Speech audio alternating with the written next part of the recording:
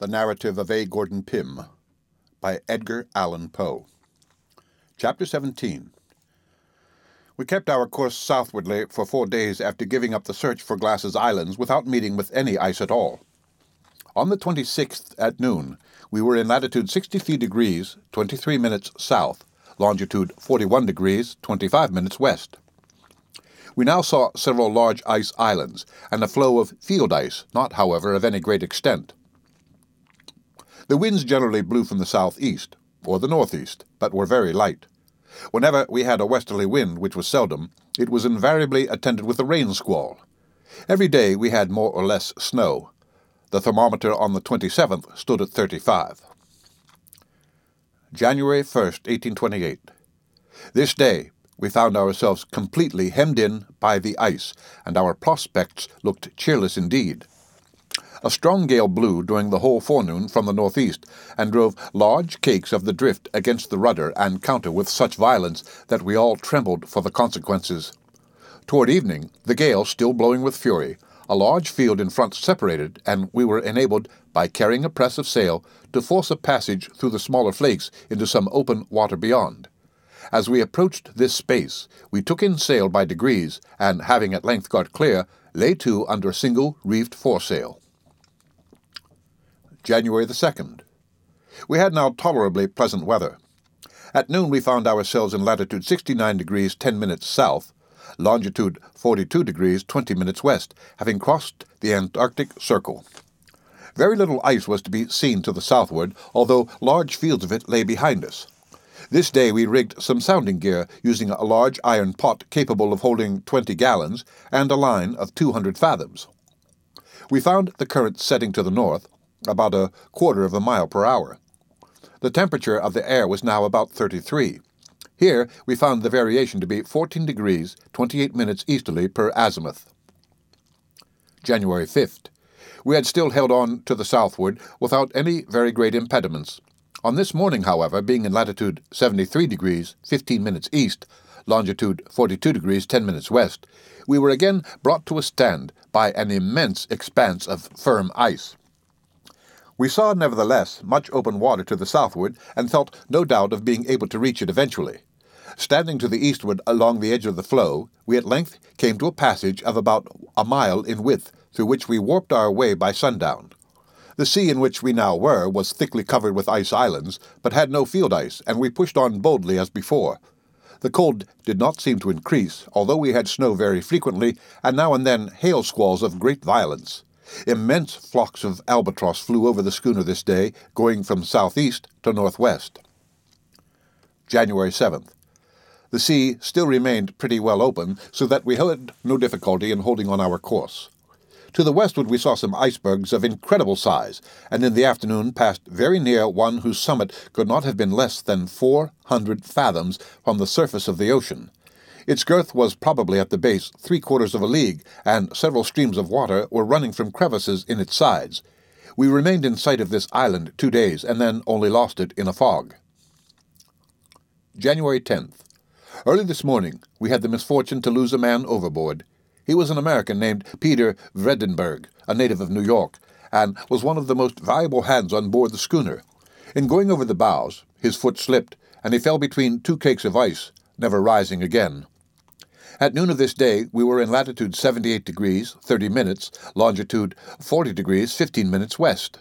The cold was now excessive, and we had hail squalls continually from the northward and eastward. In this direction also we saw several more immense icebergs, and the whole horizon to the eastward appeared to be blocked up with field ice, rising in tiers, one mass above the other. Some driftwood floated by during the evening, and a great quantity of birds flew over, among which were nellies, petrels, albatrosses, and a large bird of a brilliant blue plumage. The variation here, per azimuth, was less than it had been previously to our passing the Antarctic Circle. January 12th. Our passage to the south again looked doubtful, as nothing was to be seen in the direction of the pole but one apparently limitless floe, backed by absolute mountains of ragged ice, one precipice of which rose frowningly above the other. We stood to the westward until the 14th in the hope of finding an entrance. January 14th. This morning we reached the western extremity of the field which had impeded us, and weathering it, came to an open sea without a particle of ice. Upon sounding with 200 fathoms, we here found a current setting southwardly at the rate of half a mile per hour. The temperature of the air was 47, that of the water 34.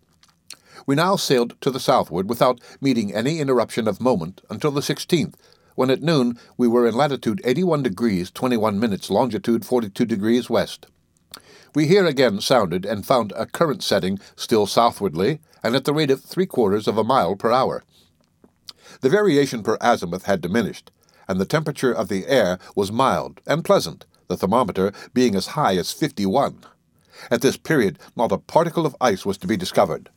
All hands on board now felt certain of attaining the pole. January 17th. This day was full of incident.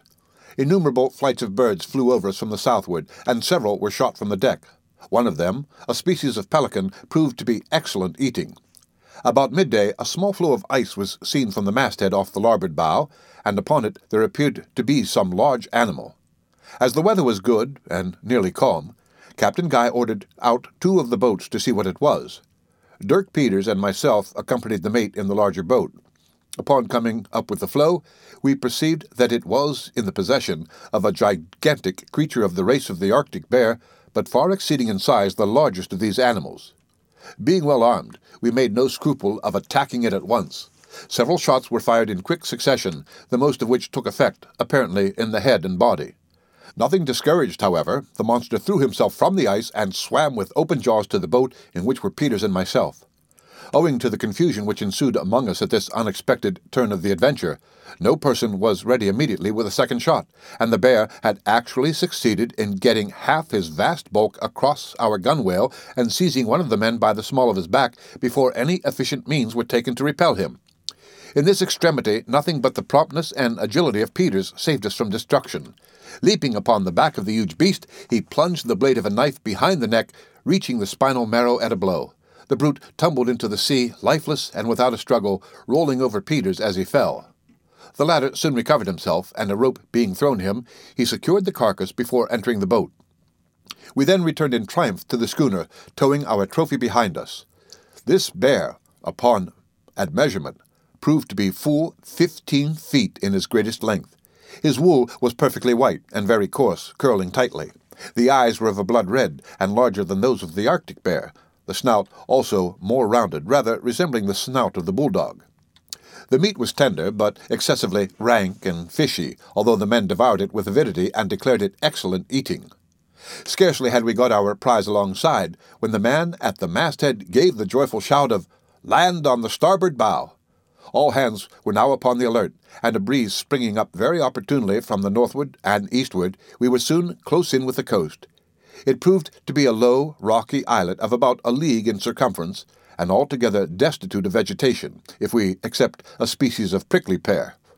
In approaching it from the northward, a singular ledge of rock is seen projecting into the sea, and bearing a strong resemblance to corded bales of cotton. Around this ledge to the westward is a small bay, at the bottom of which our boats effected a convenient landing. It did not take us long to explore every portion of the island, but, with one exception, we found nothing worthy of our observation. In the southern extremity, we picked up near the shore, half buried in a pile of loose stones, a piece of wood, which seemed to have formed the prow of a canoe. There had been, evidently, some attempt at carving upon it, and Captain Guy fancied that he made out the figure of a tortoise, but the resemblance did not strike me very forcibly. Besides this prow, if such it were, we found no other token that any living creature had ever been here before. Around the coast we discovered occasional small floes of ice, but these were very few. The exact situation of the islet, to which Captain Guy gave the name of Bennet's Islet, in honor of his partner in the ownership of the schooner, is 82 degrees, 50 minutes south, latitude 42 degrees, 20 minutes west longitude. We had now advanced to the southward more than 8 degrees farther than any previous navigators, and the sea still lay perfectly open before us. We found, too, that the variation uniformly decreased as we proceeded, and, what was still more surprising, that the temperature of the air and latterly of the water became milder. The weather might even be called pleasant, and we had a steady but very gentle breeze always from some northern point of the compass. The sky was usually clear, with now and then a slight appearance of thin vapor in the southern horizon. This, however, was invariably of brief duration. Two difficulties alone presented themselves to our view. We were getting short of fuel, and symptoms of scurvy had occurred among several of the crew. These considerations began to impress upon Captain Guy the necessity of returning, and he spoke of it frequently. For my own part, confident as I was of soon arriving at land of some description upon the course we were pursuing, and having every reason to believe, from present appearances, that we should not find it the sterile soil met with in the higher Arctic latitudes, I warmly pressed upon him the expediency of persevering, at least for a few days longer, in the direction we were now holding. So tempting an opportunity of solving the great problem in regard to the Antarctic continent had never yet been afforded to man, and I confess that I felt myself bursting with indignation at the timid and ill-timed suggestions of our commander. I believe, indeed, that what I could not refrain from saying to him on this head had the effect of inducing him to push on. While therefore I cannot but lament the most unfortunate and bloody events which immediately arose from my advice, I must still be allowed to feel some degree of gratification at having been instrumental, however remotely, in opening to the eye of science one of the most intensely exciting secrets which has ever engrossed its attention. The end of Chapter 17 of the narrative of A. Gordon Pym by Edgar Allan Poe. Read by Rick Kistner for Lit to Go on the web at fcit.usf.edu.